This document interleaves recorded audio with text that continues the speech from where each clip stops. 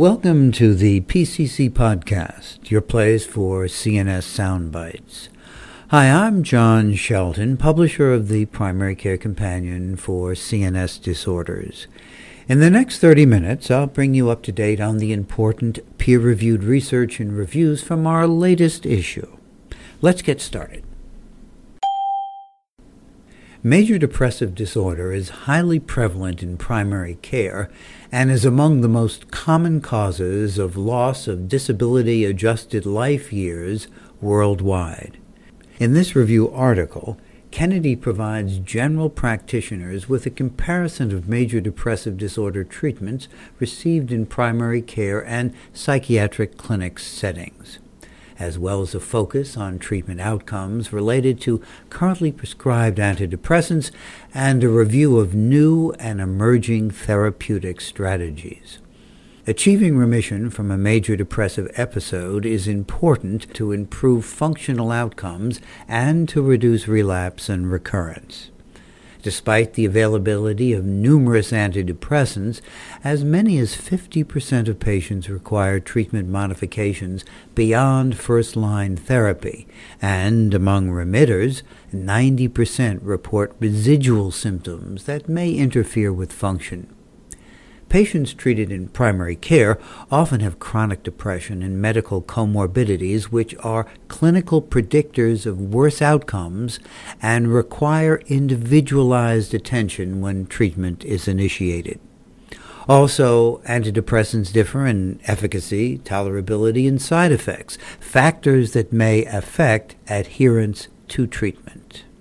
There are few differences in clinical profiles between depressed patients in primary care and those in specialist clinics, although differences in symptoms and comorbid conditions among depressed patients present a challenge for the physician providing individualized treatment. Physicians in primary care should have expertise in working with a number of current antidepressant approaches and an awareness of new and emerging treatments. This review is sponsored and funded by Takeda as part of a joint clinical development program with H. Lundbeck. The human brain contains two major cholinesterases, acetylcholinesterase and butyrylcholinesterase. While acetylcholinesterase is reported to be the most abundant, mounting evidence in the scientific literature suggests that both of these cholinesterases play a role in cholinergic signaling and the underlying pathology of neurologic diseases such as Alzheimer's disease. In this review, Nordberg and colleagues consider the role of butyrylcholinesterase in normal cholinergic function, describe how levels of both cholinesterases are altered during the course of Alzheimer's disease, and discuss the rationale for inhibiting cholinesterases as a means of alleviating cholinergic deficits. They also discuss the potential influence of the butyrylcholinesterase genotype on the risk of developing Alzheimer's disease, the rate of disease progression, and the patient's response to treatment. These discussions are supported by evidence from preclinical studies and clinical trials of the dual cholinesterase inhibitor rivastigmine in the symptomatic treatment of patients with Alzheimer's disease.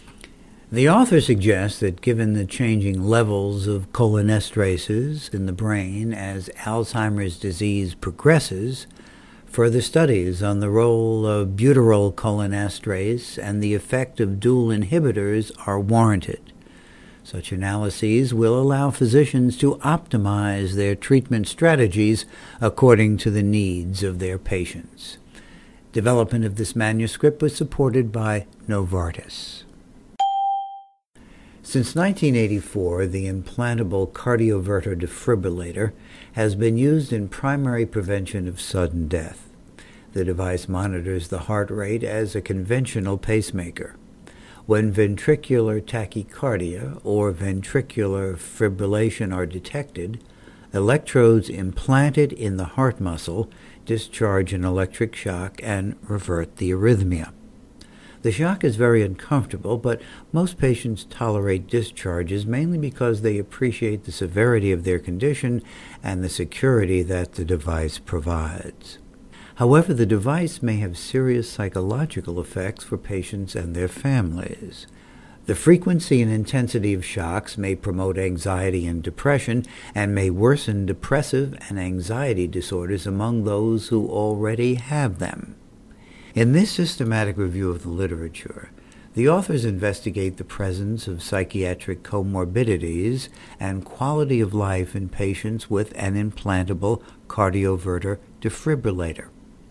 Research shows that there are prominent signs and symptoms of anxiety and depression in patients with the implantable device. Disorders include phobic anxiety, post-traumatic stress disorder, panic disorder, somatoform disorder, agoraphobia, and depression. Quality of life in the physical, social, and psychological domains is affected and is related to the intensity and the frequency of the device's electrical discharge. Not all patients receiving an implantable cardioverter defibrillator get the same therapeutic benefit and have the same risk of psychiatric side effects. The authors suggest that patients and their families should be informed by their doctors that the presence of the device minimizes risk of sudden death and allows them to have a normal life. New strategies should be developed to improve quality of life and minimize psychiatric disorders that can be triggered following the implant of a cardioverter defibrillator or after the first shock. Depression is a major independent risk factor in many chronic illnesses. Studies have shown the lifespan in depressed patients to be 25 to 30 years shorter than that of the general population, and the impact of depression on public health currently rivals such risk factors as smoking and obesity. In this review article, the authors analyzed the distinct effects of depression on morbidity and mortality in cancer, diabetes, heart disease, and stroke, including behavioral factors and plausible biological mechanisms. Evidence of the robust bidirectional relationship between depression and individual chronic diseases is presented and discussed. The authors review existing evidence-based, cost-effective, and free-to-use screening instruments for depression and recommended treatment guidelines. They also provide a brief overview of currently recommended psychotherapeutic and psychopharmacologic treatment approaches related to depression in chronic diseases. Discordance between mental health and primary care within the U.S. public health system is a systematic problem that must be addressed. The situation leads to a potentially high hidden prevalence of underdiagnosed and undertreated depression, especially in underserved populations.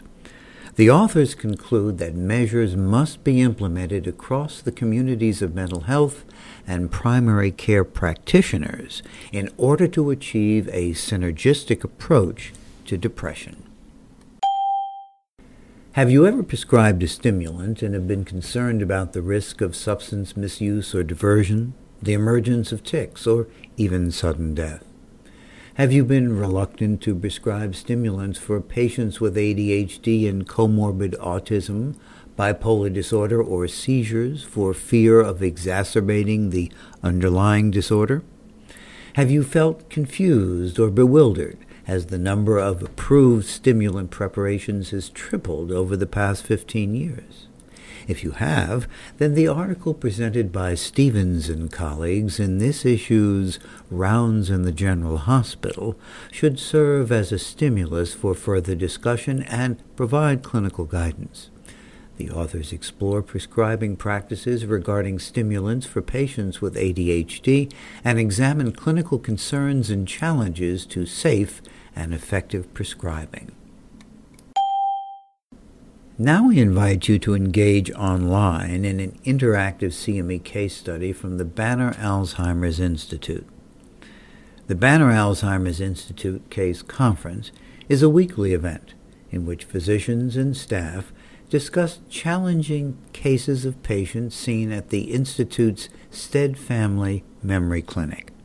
In this issue of The Companion, we highlight the case of Ms. A., an 80-year-old woman who was first noted to have deficits with short-term memory 3 years ago. At that time, a neurologist diagnosed her with mild cognitive impairment. Since then, her short-term memory has continued to gradually decrease, and she constantly repeats the same questions. Does this patient have mild cognitive impairment, or does she have dementia or an underlying psychiatric disorder? Is she cognitively normal? Visit us online at primarycarecompanion.com to answer questions about this patient case and find out how your colleagues who attended the weekly case conference responded in this instructive offering. In this issue's psychotherapy casebook, the author revisits his experiences as a psychiatrist on a palliative care team at a Veterans Administration hospital, where his dual role involves aiding the treatment of inpatients and augmenting the teaching of medical residents. In this setting, palliative care replaces curative intent with comfort care as the goal of treatment for these patients and focuses on pain relief, sleep and appetite promotion, reduction of fatigue, and the minimization of anxiety and depression. Visit primarycarecompanion.com to read how the author applies the cognitive model when working with these patients, while also providing a psychological viewpoint to medical trainees.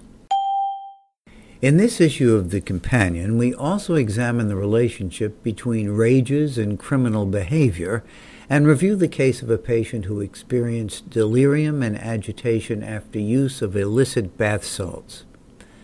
Please visit us online at primarycarecompanion.com for new postings, including case reports, the opportunity for continuing medical education credit, and special web-based interactive content. Thanks for joining me for this summary of offerings in our current issue of the Primary Care Companion for CNS Disorders. This is John Shelton signing off. I hope you'll join me for the next installment of the PCC podcast, your place for CNS Soundbites.